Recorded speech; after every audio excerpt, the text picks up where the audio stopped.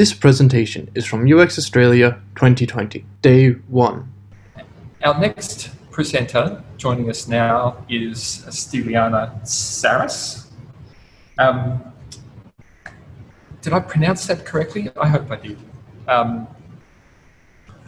This next talk is going to look at the behavioural psychology. Hello. Hi, how's it going? Sorry, I couldn't hear how you pronounced it, but it's Steliana. Steliana, wonderful, thank you. No worries. And you're going to be talking about the behavioural psychology behind software and applications. Yeah, there you go. Can you see that all right? I can. I will hand over to you. Thank you very much. Thanks, Dave, and thanks, Vanita, for an excellent talk on a topic that's really important, especially during the pandemic. So I definitely felt a lot of feels hearing that, and definitely a tough one to follow. But thanks for having me here today. I just want to give a quick overview of what I want to talk about today. I want to start off with a quick introduction about myself, just to give a bit more context about how this talk transpired. We're going to move into a bit of the foundations of behaviorism, so covering things like the Skinner box, the theory of operant conditioning, and just changing our mindset in terms of viewing the world as a series of Skinner boxes. Before we move into, the key point of the talk, which is when behavior becomes addiction. So covering things like intermittent schedules of reinforcement, examples of how these tricks are employed in applications that most of us use, every day, how habits are designed, and where do we go from here? So a bit of a moral appraisal to end us off. So I had a bit of an unusual entry into experience design. I kicked off thinking I was going to be an academic, studying a double degree in psychology and philosophy at the University of Melbourne. So from a psych perspective, I started by focusing in on behavioral psychology, but over the years moved into more of a neuroscience and eventually neuroethics focus. On the other counterpart of my studies, I studied philosophy, kicking off with ethical theory before I moved into more of a epistemology and philosophy of science, which is a theory of knowledge.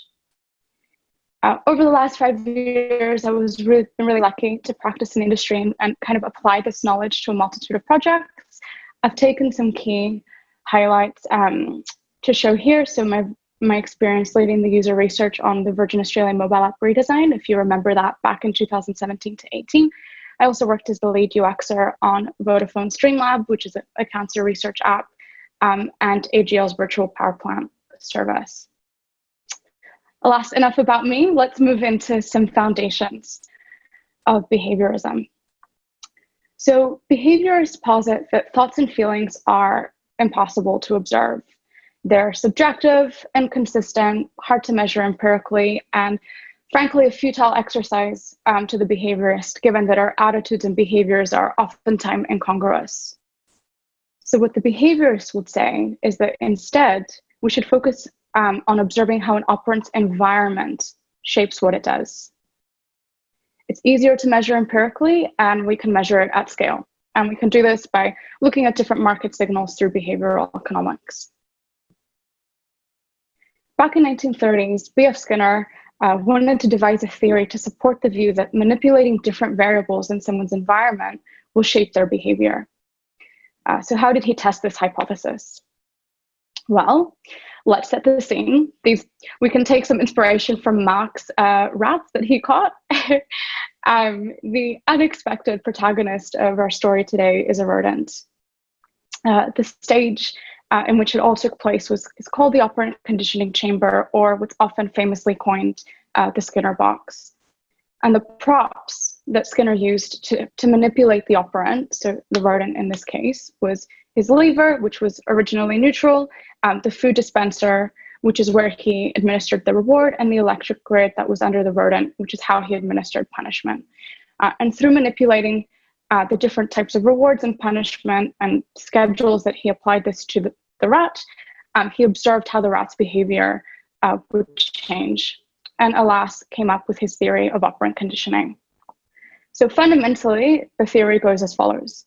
The certain behavior that an operant conducts, if the environment reinforces the behavior, that increases the likelihood of the desired behavior being repeated again.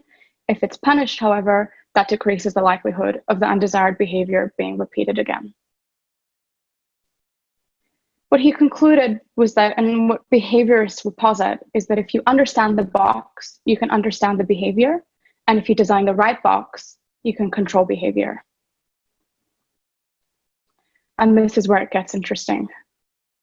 Now, a little cognitive exercise that I liked, or mental model that I like to put in terms of understanding the individual, is starting to view life amidst a series of various sized Skinner boxes. So we have to be cognizant of the fact that as an individual, through our maturational development and our journey through life, we've had different layers to our conditioning and different types of environmental factors that have changed our behavior by reinforcing and punishing different behavior. So I guess the closest one to that is our immediate relationships. This is things like, the different parenting strategies that our parents employed, by reinforcing and punishing different behaviors, but more so recently for us, the different types of partners we've had in our experience and the different behaviors that they've reinforced or punished in us.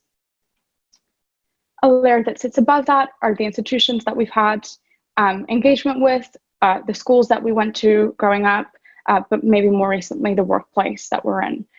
So certain types of cultures or workplace cultures reinforce or punish different behavior and therefore mold us in different ways.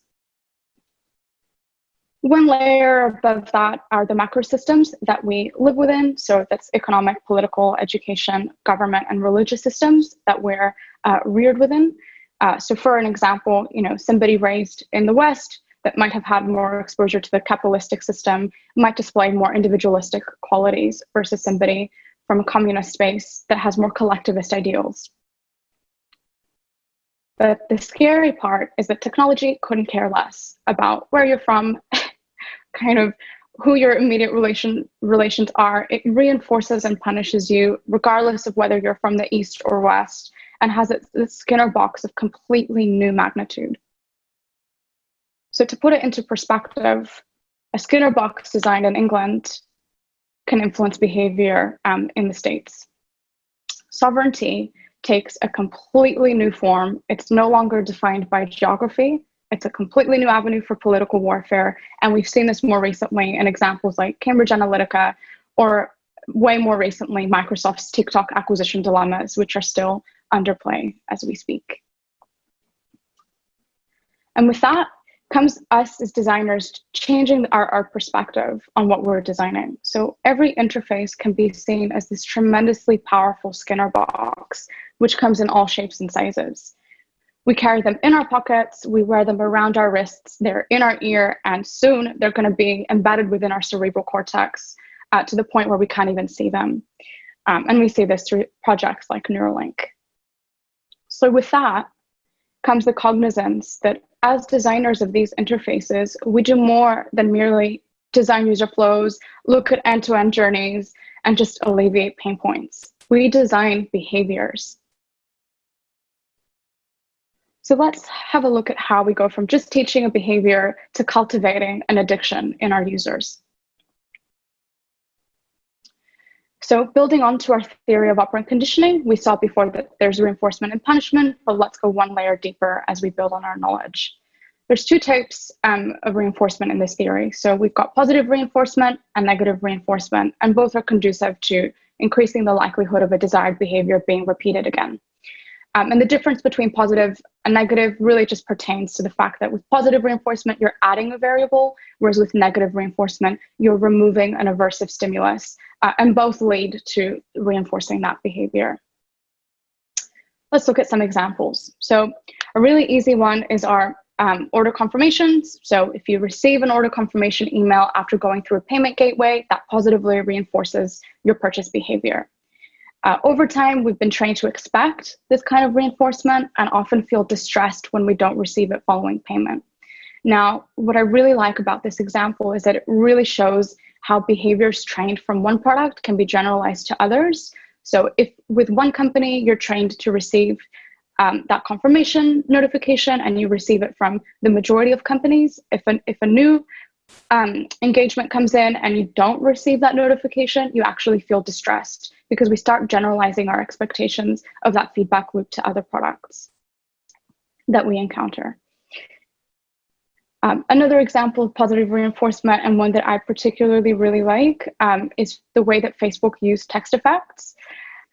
So typing congratulations on a friend's post actually results in your screen animating with confetti and balloons, which I really, really like, despite the fact that Facebook have now discontinued this feature, so I couldn't do a live recording for you guys.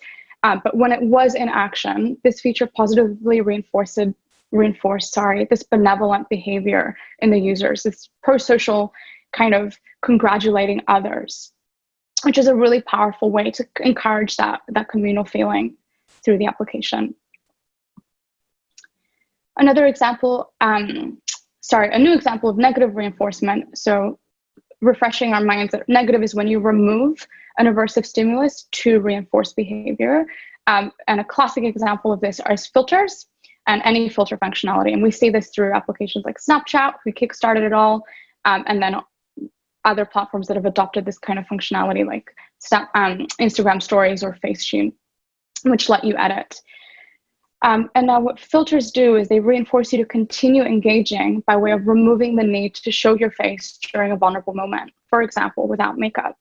However, this immediate gratification has these long-term impacts, and there's plenty of literature covering this and how much of an effect they've had on certain mental health issues such as body dysmorphia.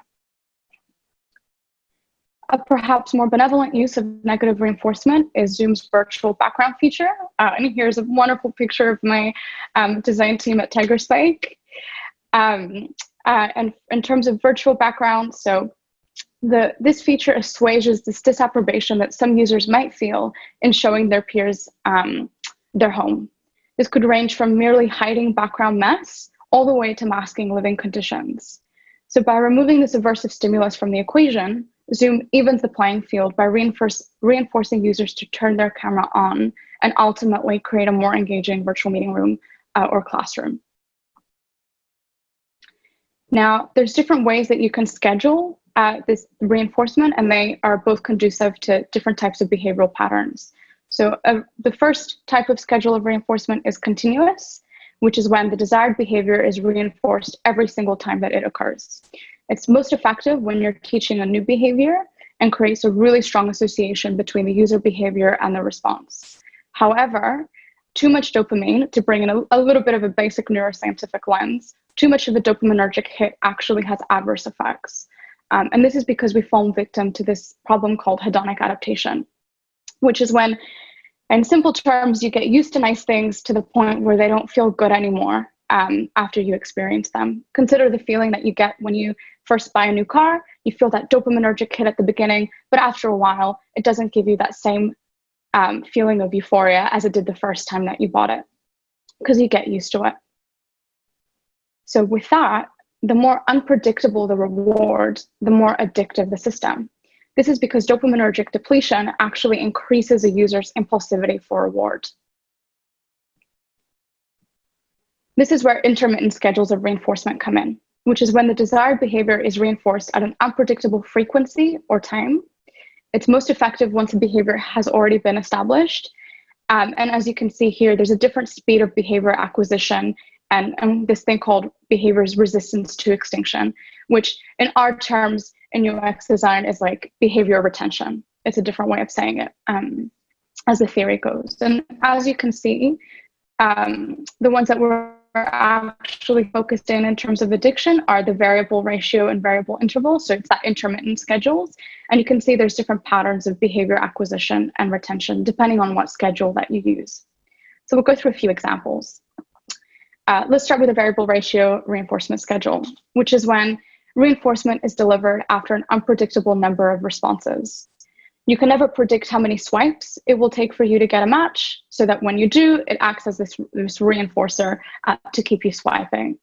This behavioral design actually operates on the exact same principle as a poker slot machine, which is quite alarming, and that's why it's so effective. Another example of a variable ratio is TikTok. You don't know how many times that you have to perform this slide up gesture before you will enjoy the TikTok video. And something that I want to get us all to think about is that, you know, the content that you find abominable while you're going through your TikTok feed contributes just as much to your addiction to TikTok as the content you find appealing. This is because you can't predict when you'll enjoy the video, which acts as that intermittent schedule. So you keep chasing that feeling of euphoria when you do find a video enjoyable and you do get that reward. As another type of schedule, we have the variable interval, which operates on time. So that's the difference between ratio and interval. And it's when reinforcement is delivered after unpredictable time intervals. As an example, after having uploaded a picture to social media, you don't know when you'll receive recognition in forms of likes or comments because certain amounts of time go by before you'll get that reward, and you can't possibly predict that. So when you keep going in to check your socials and to see this reward, that reinforces you to keep going in and checking. It's the exact same principle that applies when you check your emails, when you periodically go in to check your emails, or when you unlock your phone to see if there's a message. You know, that need to just go in and unlock your phone to see if there's a message despite not having received any notification that alludes to that. So how are these habits designed? Sorry. Essentially, to design a habit, and I'm using the word habit as this positive connotation of the word addiction because there's two ways to look at it. But assuming that we're using this in a benevolent way, you want to design for micro sessions. Repetition is key to forming a habit, and the frequency of the user interaction is more conducive to developing a habit than the duration of the visit. So when you're measuring this in analytics, you're almost more wanting to assess the frequency of user engagement versus the actual duration that your users have been in the application for. A really great example of this is Duolingo. They break up the lessons in really small chunks to encourage that short but repetitive visits. So by design, users are more likely to persist in learning a new language. And as you can tell, here's my laughable progress at learning French. I'm still stuck on lesson 3. Another thing you want to do is make sure you're removing any distractor stimuli. So a clear connection needs to be made between the behavior and the reward for that association to be established. And what you want to be doing here is carefully control for any extraneous variables. So you want to avoid any pop-ups, large advertisements in the areas of your app where you're trying to train a behavior. Now, this is where marketing and UX teams kind of butt heads and go head to head because you don't want to have any adverts competing with that behavior that you're trying to train and the habit that you're trying to form. So what these applications do in a very clever way, an example being Tinder that we see here, but also Instagram stories, do this by embedding the actual advertisement in the same space that you're training the behavior rather than having it compete with in the one spot. Lastly, combination is everything. It's not about a single feature and a single schedule of reinforcement. A mix in the feature set is key. And there's multiple ways of mixing of blending reinforcement schedules and lots of literature covering that as well for future rating. But an example that I wanted to show here for simple comparison is the way that Spotify blend these schedules. So we have the yearly top songs playlist, as you can see, my 2019, where Spotify kind of curate and collate all your most played songs. So that's a continuous schedule because you're bound to enjoy them as you play through, versus a more intermittent schedule that we have in the Discovery Weekly or the Release Radar playlists, which is where, again, there's that uncertainty whether you're going to enjoy every song and that intermittent schedule of reinforcement working here. So where do we go from here? A lot of people ask me, Stiliana, how do we apply this theory morally and do right by our users? At the end of the day, I like to think that all of us are trying to do the right thing. And so, how do we use this theory in the right way? Now, sadly, there's no universally accepted answer for what demarcates right from wrong. There's 3 freestanding leading theories in philosophy that, me and a lot of other people have studied extensively, like deontology, consequentialism, and virtue ethics, that all have 3 different ideas or 3 different ways of defining right from wrong. So if I was to say, everybody, this is, how to do the right thing, I would be pushing either one of these theories or another, because there's more than just 3. And I don't feel like that's the right way of going about it. But I think there needs to be that reshaping of our minds and being cognizant that we define right from wrong in a relative way to us, and there isn't a universally accepted answer to how to do this morally. But a lot changes when you start viewing the interface that you're designing as an operant conditioning chamber. And with that, you should ask yourself, what behavior am I designing? Thanks. Thank you very much, Steliana. I'll ask one quick question that's been sent through from Ingrid before we let you go. Do you understand why Facebook removed those animations? If it positively reinforces emotion, it seems it would be in their best interest to keep them. That is a really, really great question. And frankly, when I was putting this deck together and I was constantly trying to find different ways to replicate it, I was kind of mind-boggled that they discontinued it. I don't have the answer for why. I definitely don't work for Facebook, but I do think it's a case of, different product teams trialing and erroring different types of functionality, and perhaps they're pushing or working towards a different feature that would have similar behaviors. But yeah, I think it's just a classic example of trial and error. They would have had some reason for why they've discontinued it. Just like Instagram cut the likes, they try different things to see how it works. Wonderful. Thank you so much. Thanks, Steve.